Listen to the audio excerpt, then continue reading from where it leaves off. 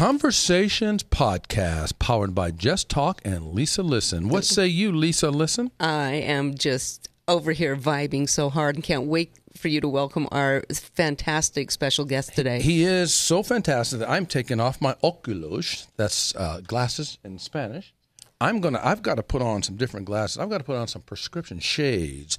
The future's so bright, you got to wear shades. It is so bright. Is that what we're talking about here? That's one way to look at it. But another way is that this cat is so cool. He's gonna be so bright and such a light. I don't want him to just turn off the lights when I come in. So I got a little shade action. All right. I'll take him off, but first I want to welcome him in with cool and coolness, because that is what he is. Yes, indeed. Fair enough. All in, Jess. Let's do this thing. We'll do it. We're going to do it right now. And who we're talking about is Louis Gossett Jr. Woo! And he is absolutely amazing. Here you are, Lou. Welcome to the program. We've got a lot to talk about in a half hour of power, sir. Talk faster. Hi, Lisa. Hi, Jesse. Hey, welcome, Lou. And how do you like the coolness, man? Because we brought this on for you. This is pretty cool here. The water fountain is going, you know. Everything's cool, yeah. Fair enough. Well, we're going to start with a bit of a bio first. So, Lisa, tell us about Lou. Tell us and those listening and watching about Lou. So, most folks do know him, but the ones that don't, there's some cool things in that bio. There is indeed. Louis Gossett Jr. was born in Brooklyn, New York in 1936. He decided to pursue his acting career, making his Broadway debut at age 17 in the production Take a Giant Step. Nice. In 1959, he was featured alongside Sidney Poitier and Ruby Dee in Lorraine Hansberry's A Raisin in the Sun, which, by the way, Lou, Jesse and I watched last weekend, and we'll talk about that coming up soon. Absolutely phenomenal, sir. And after almost 6 decades of acting, Louis has appeared in over 350 film and TV titles, including Skin Game, Travels with My Aunt, The Laughing Policeman, The Deep, Jaws 3D, Enemy Mine, and the Iron Eagle series, and Toy Soldiers. In recognition of his talents, he's received numerous acting awards, including the Academy Award for his unforgettable performance as Gunnery Sergeant Emil Foley in An Officer and a Gentleman. Yes. You know who you look a little like, though, Lou, and don't take this the wrong way. You look a little like Donna Summer. Summer. You work hard for the money. Yes. 350. Go ahead, ladies. He is the first African-American male to win a supporting role. He has earned an Emmy Award for his portrayal of Fiddler in Roots. Although Gossett is still working in films and TV with recent roles in Madam Secretary, nice. the BET miniseries The Book of Negroes, and a reoccurring role in the CBS TV series Extant. How do you say it, Lou? Extant. Okay. He is primarily dedicating the last quadrant of his life to an all-out, conscious offensive against racism, violence, ignorance, and social apathy. As such, Gossett founded Louis Gossett Jr.'s Eracism Foundation to support this quest. And you're sporting it, Lou. You're sporting it. And guess what? So are we, Lou. You're looking good, Lou. Thank you, sir. Now, can you tell we're sporting the Eracism Foundation gear as well? Well, I need an injection on my eyes so I can see through this blank screen. Well, the rest of the folks can see that we're representing, right, Lee? That's right. So all three of us. So it's all good. So with that being said, Lou, that is an extensive body of work. You do not look fatigued. It's been a long time. It has been. And it's at its height even now. When you think about it, it's really a long time. It's quite a lot of stuff. It is. You're talking over 6 decades. Yeah, that's what you know. I just got it. Well, my question to you before we from the bio of all of that impressive bio, of all of those roles, this may be difficult, not for you probably. Which one of those roles do you feel best represents the quality of character that you are? Well, you know what? I go through a humbling exercise. You know, I can say the Fiddler. I could say Officer and Gentleman. Right. Sadat. I could say Enemy Mine. Right. But for sanity and humility, it's the next job I'm going to get. There you go. In other words, you have respect for what you've done, right? Yeah. But you also have respect for where you're going. Moses and Book of Negroes. That's the last big thing I did. And whatever's next, you put all of it the sum total of all your years and all your experience into the next job. Well said. That's a great way to look at that. What do you think of that, Lise? I love it. I really do. And I can't wait to check it out. Well, here's the deal. Then with that being said, let's slide over to the book, because this book, and I'm going to hold this up for the camera for the people can see, An Actor and a Gentleman, this is an outstanding book. Lisa and I actually read the book out loud together to one another, right? Mm-hmm. Yep. You remember that first chapter? The first chapter is, you came hitting hard in the first chapter. Tell us about that first chapter, the inspiration for that. I come from an after-depression society that made history in the United States. Okay. All through the Eastern Seaboard, specifically in the Brooklyn, Long Island, the Bronx, and Manhattan. It was right after the Depression. Nobody had a whole lot of money. People had jumped out of windows. And so there was a blacklist happening. Estes Kefauver was going after the blacklist as the somewhat the communist people in the Actors Studio. John Garfield, everybody was running and changing their names. And there was a sympathetic Board of Education by the name of William Jansen, who's the superintendent of the Board of Education in New York. And he took all of these people in. Some of them were science professors and Latin professors. And they went to the boondocks of New York City. And I had Latin teachers in 5th grade. Yes. And I grew up with their children. Yes. Long story short, those children of those brilliant people became Arthur Miller, Barbara Streisand, Neil Simon, Louis Gossett Jr., Sandy Koufax, Carole King. And we became a renaissance of art and medicine. And we became very homogeneous. We became the hippies and became but we wanted no war. We wanted peace, and we wanted to be together as a country. And at that particular time, it was not good for J. Edgar Hoover. So it was broken up. Right. But those people created Broadway and the early movies. The Elia Kazans, the Garfields, the Brandos, all of these guys created a wonderful renaissance. And that's my background. So fade out, fade in. Those same people came and sent me to Los Angeles in 1966 in first class. Presidential suite at the Beverly Hills Hotel. And they told me I had a car waiting for me at Crescent Heights. That's about a 20-minute drive from the Beverly Hills Hotel to the Crescent Heights and back and forth. So I got into the Ford Fairlane Galaxy 500, red with a white interior, white with red interior. I put on Sam Cooke music, and I started coasting down Sunset Boulevard. Cool. 2.5 hours to get to the hotel. I met every Rod Steiger character on the police force they could find. Wow. You know what? That is something. That is the first day. That is a huge challenge, and the book says that nearly brought you to your knees. You made a call home to the parents, as I recall in the book. You're ready to go home. I'm in Beverly Hills, and he's calling and told me, I'll be right there. Wow, that's phenomenal. When we read that part in the book, Lise, what resonated with you to hear and see and feel that Lou had those kind of troubles early, right out of the gates, after kicking it on Broadway? And that night, of course, I went out to see the movie Stars Homes, and they handcuffed me to a tree for 3 hours. Yeah, we read that. 3 hours. Now, during that 3-hour handcuffing, what was running through your mind? To get out of that, to pick the tree up off its roots. Yeah, I'm sure. In his hotel, and to go to the black neighborhood, and from the black neighborhood to the airport. Wow. So now what was driving that was stone cold fear, was it not? With a capital F. Yeah, fear of the unknown. By the way, you're wearing that medallion. We've seen that a few times. Is there a reference to that medallion that you're wearing as well? Put it on the website. This particular one is for spiritual strength. Nice. The mandala. What's the composite of it? What's it made of? I don't know what it's made of. It's just, it's got silver streaks in it and stuff, and it's hypnotic. And what it does is, it's so far, everybody who sees it calms down so we can have a nice conversation. Nice. Just like this. But you know what? Here's what you are to me, Lou. You are truly a Renaissance man. Yes. And that's well, I don't have to tell you because you just spoke of, but a Renaissance man to me goes back into those ages when one man was a scientist, and an astronomer, and a doctor, and an artist. In other words, he had multiple skill sets at the highest level, because since I've known you over the last 15 years, I've seen you demonstrate multiple skill levels at the highest level, and I would call you definitely a Renaissance man.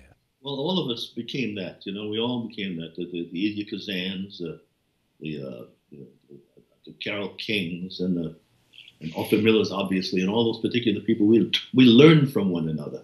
Very much so. I liked, at least you had a question about how he came up with the book, right? Yes, Lou. What inspired you to title the book "An Actor and a Gentleman"? Well, somebody else did that. I think it was my ghostwriter did that, Phyllis Karras. Okay. There's a couple of things, and they chose that. So I have to stay out of the ego-filling thing, so they chose that. Okay, fair enough. Things had come to a head, all kinds of stuff. It's like the Peggy Lee song, is that all there is? It's not all. You know what? I like that. And then there's another saying that says it's not always about what it's about. Right. You get to a certain point, and you're full of certain things that are truths, some are lies. A lot of flotsam and jetsam and garbage are in your head and your heart, and you reach a place where you're about to explode. And in order to continue on, you got to get rid of it. Very nice. You got to let go. You got to let it go, and I let it all go, all the poisons and all the stuff, into the book. I love it. Lisa, there's someone in the chat room that wants to say something to or about Lou? Yes. Beth, you said that you like the word eracism. Did Lou coin the word eracism? No, I didn't coin the word eracism, but it was invented in New Orleans by the Choctaw, a society that's trying to get equality for the Choctaw and the Cajuns and outside of New Orleans. Choctaw Indians. Storefront organization called the Eracism. Okay. And then that's it. I forgot about it. And it was on a license plate. And then one night I was driving in front of SC, University of Southern California. And there was a young black kid selling T-shirts with an eracism T-shirt on. Nice. I made a U-turn and bought them all. Nice. This time was not like this. It was it's called eracism with the Everhart Faber eraser, starting to erase the word. For sure. That was the first one. And that's when it started. It's over 10 years ago. Wow, that's pretty incredible. I totally like that. It's well that you've adopted that, and it works very well. Does that answer it for yes, Beth, right? Yeah. Thank you. I can explain those police that handcuffed me to the tree. I can explain what's happening in South Carolina. I think I can get through that to get to the next level. So being an elder, I need to hopefully get that to the next young people to know that the anatomy of the so-called enemy of racism is more than black and white. It's in the DNA of all of us. Well said. And I believe that the whole racism thing is not something you're born with. It's something you're taught. No, yeah, it's something you're taught, and it's the way to go. It's been done that way for centuries. And handed down. And handed down from one to another. But for certain advantages, certain things are withheld, certain pieces of information are withheld so that you can keep control. It is the Napoleon, King George, Henry VIII philosophy. It comes from all old civilizations, from the Vikings, from Genghis Khan. It's the way to do it. Absolutely. It's unbelievable though. In the book, An Actor and a Gentleman, I found Lisa and I found we first I didn't do anything, but I start finding unbelievable identical matches to the circumstances that you write about in the book. And I'm not going to tell them all because I want people to go and get the book. In fact, while you're watching or listening to this program, do go and get the book and go to the Eracism Foundation website to get the book. .org. Just say it, Lise. Eracismfoundation.org. Thank you, Lise. Okay, come on. That's why she's here, Lou. Come on now. And so that's the only reason, Jess? That's one good reason. That's one good looking Lou. Lou knows. Woo. And so I want you listening, those people that are listening and watching this program, to go and get this book. It was so compelling, not just because I related to it so well. It was so compelling because fully 90% of the things you write about in there of challenging incidents that help you grow to become this powerful Renaissance man that you are, those identical things happened to me in northern Nevada, Reno and Hawthorne, Nevada. It's global. It's more than black and white. I've made a pact with Phyllis Karras, who's my ghostwriter. We got 5 more chapters, an addendum to the book. So nice. It would help the people to buy the book and then order the addendum. I love that. I love what you said. Looks like you got someone else in the chat room, Liz. We have Madeline that says we can change racism with education. And Julie wants to know, Lou, how do you specifically plan to change it? Well, it's a humble contribution, but it's just like the philosophy. The smallest thing on the planet is the atom. But you know what happens when you split it. Oh, well said. Mm-hmm. So I want a center. It's a synagogue complex. It's a center. It's called the Shamba Center. And I'm starting with one. Hopefully, within the next 6 months, it'll be open at the Challengers Club for Boys and Girls on 51st in Vermont. It's already built. I want in Los Angeles, which is one of the cities most famous for its diversity. I'm asking 2 children to teenagers of 8 and 15 to be sent to the center. Nice. It's a synagogue complex, a partner site from school. It's called Education Before Education. This education used to happen in the homes and the neighborhoods. It does not happen anymore. Okay. So let's put that education back with 2 from Korea, 2 from Japan, 2 blacks, 2 Latinos, 2 French, 2 everything in one place. And the curriculum is dress code, Okay. hygiene, Yes. respect for the elder, and knowledge of your culture and one another's, Okay. respect for the opposite sex, physical fitness, Nice. spirituality, and a major thing called conflict resolution, where you can agree to Oh, I love it. Mhm. go to blows about it.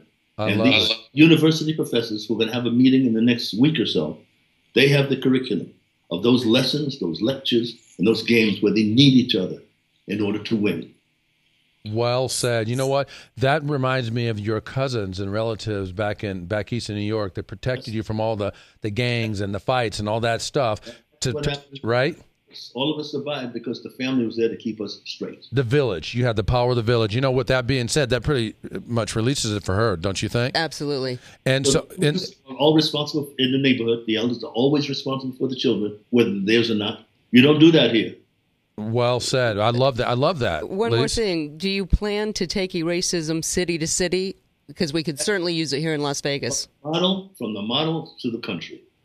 Oh, I love it. You know Because what? the same concept, not ironically, but fortunately, we found out, I spoke at the United Nations, and it came to me and said, you built this place for world peace, and that's not number one on your agenda today. Okay. And it was silence. So now I'm invited there once a year to speak at the General Assembly, and I'm part of UNICEF. So it's the same concept again. Yes. The same concept. And the bottom line is, if we're not taking care of our children, and we're not taking care of this planet, which is about to die, then we all may as well be in a 747 airplane. Yes. And everybody's in the plane, but the plane's about to crash. But everybody inside the plane is fighting over who's going to be in first class. Wow, that's an amen. Yeah. Is that powerful? Yes, and Julie, who's in our chat room, her father was named after Jack Daly Elementary. She said they have an actual conflict resolution person on site at their school. It's essential. Wow, Yes. that's unbelievable. You know what that sparks for me is that we want to reward some two fine people on this program today. Number one, with a copy of your signed autographed book, which we diligently wanted to purchase. We purchased books from you in the past. We'll continue to purchase books from you in the future. We'll see if we can negotiate the signature thing to get maybe a discount on when you sign them or not. I'm just kidding about that. The minority discount, as you I want the usually minority say. discount, my brother. That's the language. So, but anyway, we're going to give one of these away. Lisa, tell us how they're going to get first your copy, a copy of your book signed, and they're going to get a copy of How You Leave Them Feeling, our book, my book, which you also wrote the foreword to. Tell us, Liz. We are going to judge who had the most relevant question Okay. and the best engagement, Okay. and we will determine that at about 5:25 who the winners of these books Okay, go good. to. So pay attention, get involved, get engaged. We've got the powerhouse, Louis Gossett Jr. on the line here. And Louis, tell me this. You had a passage you want to share with us. You wanted to read a little something for It's us. something we all know. Okay. We know by heart. And maybe sometimes it's to our disadvantage if we know it too much by heart because you don't realize what we're saying. Okay. And this was sent to me, and it was done on Facebook. You can get it yourself. Red Skeletons. Okay. A comedian said it, and I wrote it down. It's the Pledge of Allegiance. And he got there, and the rest is explanatory. Let me read it to you, and then we'll talk about it when I'm finished. Okay. All right? Okay. You know, I pledge allegiance and all of that. Yes. Okay, so I, me, an individual, a committee of one, pledge, dedicate all my worldly gods to give without self-pity, allegiance, my love and my devotion to the flag, our standard, Old Glory, a symbol of freedom. Wherever she waves, there's respect, because your loyalty has given her dignity that shouts, freedom is everybody's job. United, that means that we have all come together. States of America, individual communities that have united into 50 great states, 50 individual communities with pride and dignity and purpose, all divided with imaginary boundaries. And government is the people, and it's from the people to the leaders. not the leaders, to the people. Oh, I understand. And it's love for the country. And to the republic, and to the republic of which I said that, for which it stands, one nation meaning so blessed by God, indivisible, incapable of being divided, with liberty, which is freedom, the right of power to live one's own life without threats, fear, or some sort of retaliation, and justice, the principle or qualities of dealing fairly with one another, for all, which means boys and girls is as much as your country as it is mine. Wow. So now we say it. Yes. I remember when I was a kid saying, and I used to think it was the flag of a man by the name of Richard Stans. I said, who's Richard Stans? I pledge allegiance to the flag of the United States of America and to the republic for Richard Stans. I realized it's for which it stands. When I see this, then I remember the Lord's Prayer. And I'm going to speak in Baton Rouge at this Bible school that's graduating. When we pray, our Father, how definite and how deep that really is when we know what we're saying. So now I'm looking at every kind of prayer and every kind of motto, and I take it personally. Wow. So it's changed my life. This one red skeleton thing has changed my life to reinvestigate why I pray and how I pray and what I know what I'm saying. That is what I call a defining moment and a defining piece, yes? So we'd say it, and we have to really realize every day we say that. Do we really know what we're saying? Do we know what we're saying? You know, most people memorize the words and they don't know. In fact, I think Lisa has Beth in the chat room that wants to make a comment about that. She said that the YouTube by Red Skeleton has been on there for years. It's very powerful, and she said she's got an organization in Florida. She's with the Sarasota Patriots, and she said they use this pledge at their meetings. Outstanding. Yeah, you know, by the way, we're going to be speaking for her in November, Lou, so there's a tieback. I have a funny feeling that Beth watching this is resonating with all of us, Lisa, you, myself, Scott in the studio, and these type of messages are empowering, powerful messages. People need to hear this stuff, Lou. So that's a great takeaway. Yeah, it really is. Great one. So thank you for that. What a beautiful thing that happened as a result of the tragedy in South Carolina, where people of all colors and races said, enough. Enough. I like it. Well said. And they got together and they marched together to stop other stuff. And that's what America is supposed to be about. That's the whole, what it's supposed to be about. That's the whole point. It's a melting pot of all different types of races, ethnic backgrounds, creeds, cultures, religion, all that. In fact, that reminds me, that passage you just read, actually, I want to read a little passage from your book that's really cool. Twice as good, 1936 to 1952. I'll read just a couple quick passages. I love this. I've always thought of my early career as a reverse Cinderella story. I started out on top, sure. There were lean times, but from the very beginning, success followed me, delivering me to the right people, pushing me onward and upward, so long as I obeyed the rules and until I hit the brick wall. What do you mean by twice as good, Lou? Well, it's the original rules of the exemplary minority to make it. So you can't be good. You have to be twice as good as your competition. I've always felt that. Robinson has to be 10 times as good. I've always felt that, and that's a good thing. It can be a double-edged sword. If you are twice as good as the competition and you get in certain environments, it could... even today, but I made peace with this. This thing, every possible thing a man could win, acting-wise and social-wise, is on the shelf. Right. Now, in reality, I should be in a mansion somewhere, you think, and with horses and all kinds of things. But I never got $1 million for any movie. And those things used to tear me up inside. They no longer do that. There's a priceless thing that I pursue, which makes it even much more richer than being twice as good. But God makes us twice as good. Well, you simplify and humble. Well said. After that. Well said. You shared something with me once in one of our personal conversations, and you were at one of those Emmy Award celebrations like you're talking about there. And it was the one when Denzel Washington and Halle Berry won both for Actor and Actress of the Year. Yeah. And a lady sitting next to you said to you, she wasn't a person of color, and she said, "Oh, that is so good for you people." Yeah. And you looked at her and said, you told me, you looked at her and said, "That is good for all people." All people. Yeah. Do you remember that story you shared with me? That's sophisticated. That's not even happening today. I feel a little negative that the Book of Negroes didn't even get mentioned. Right. As far as the Emmys are concerned. But then I thought about it, and it's the in crowd. Now, the in crowd is a little bit more sophisticated. More blacks are involved now. Right. But it's still the in crowd, and there's no such thing as the in crowd. Wow. My life. Wow. Everybody is in.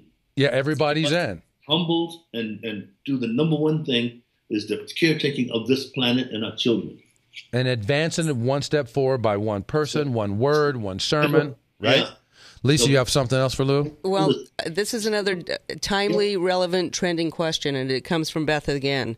What are your thoughts on displaying the Confederate flag? And that's small potatoes, baby, and it's only the tip of an iceberg of a mentality.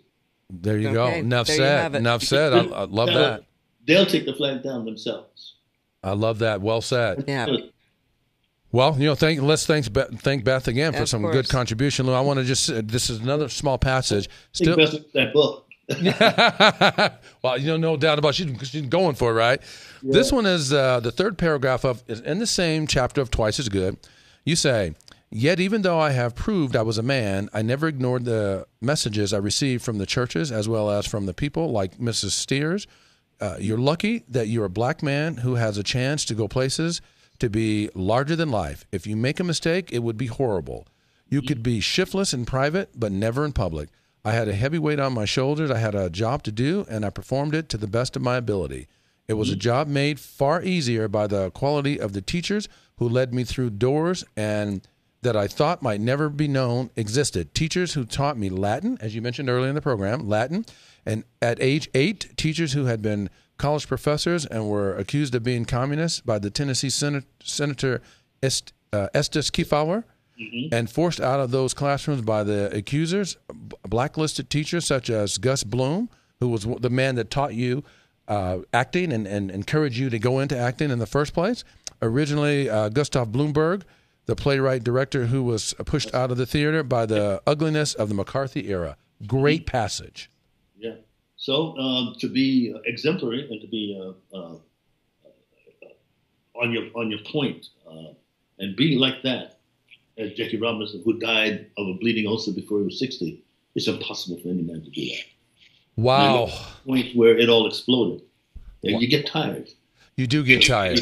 You do get tired. And you win the award and you get underpaid. And you get still with a finger in the face. One story I want to tell you, and it's all lessons. I don't have any emotion about it anymore. Well, you know what we're going to do, Lou? You're going to bring us home with that story because we have 2 minutes left, and you're going to bring us home with that story. Well, I also want to point out, to buy a book, please go to the eracismfoundation.org right now and buy your book, and Lou will autograph it as well. And if you have any questions, please feel free to send it to the chat room. The winner for the Actor and a Gentleman today is going to be Beth. Of course. And yep. And the How You Leave 'Em Feeling book is going to go to Madeline. Okay, very good. Well done. Lou, bring us home with that story that you've got. Let's close it with that. I can hear you. Can you hear us Can now, you hear Lou? me? Yes. Well, the morning after I got the Oscar, I went to the supermarket to get my eggs and my milk and stuff, and everybody in the supermarket applauded me. Now, we have a mascot in Malibu who's passed away. We called him Paul Newman because he had Paul Newman eyes. Okay. And he had long hair all the way down to his waist and his back. Very nice guy. And he had a shopping cart. And he had burlap because he couldn't afford shoes. So I come out and they said, "Hey, Louis, what's the noise in there?" I said, "Well, they were applauding me." He says, "They were applauding you?" I said, "Yes." He said, "Why?" And I said, "I got an Oscar." He looked at me with disbelief and said, "They gave you an Oscar?" I said, "Yes." And he said, "Congratulations." Now, this homeless man without shoes, with blue eyes, pointed his finger in my face and said, "You still got to behave yourself." Nice. Wow. That's how deep it is. That is way deep. That's a great story. That's a great one to leave with. He left you feeling incredibly in spirit with that thought, yes? Yep. And you know what, Lou? You're inspiring to all of us. We appreciate the friendship and the professionalism. We want to do all that we can to support you and Eracism. Lisa wants to say something. I just want to say, at the end of the day, it's all about how you leave them feeling. Yes, it is. Yes, it is. And you left us feeling incredible. We want to continue to contribute to you, your efforts, Eracism, the foundation, and anything else that you have going on, Lou. So keep us in mind and let's stay connected. Thank you, Beth. Thanks, Beth. And thanks for your time, Lou. We'll be in touch. It's in the mail.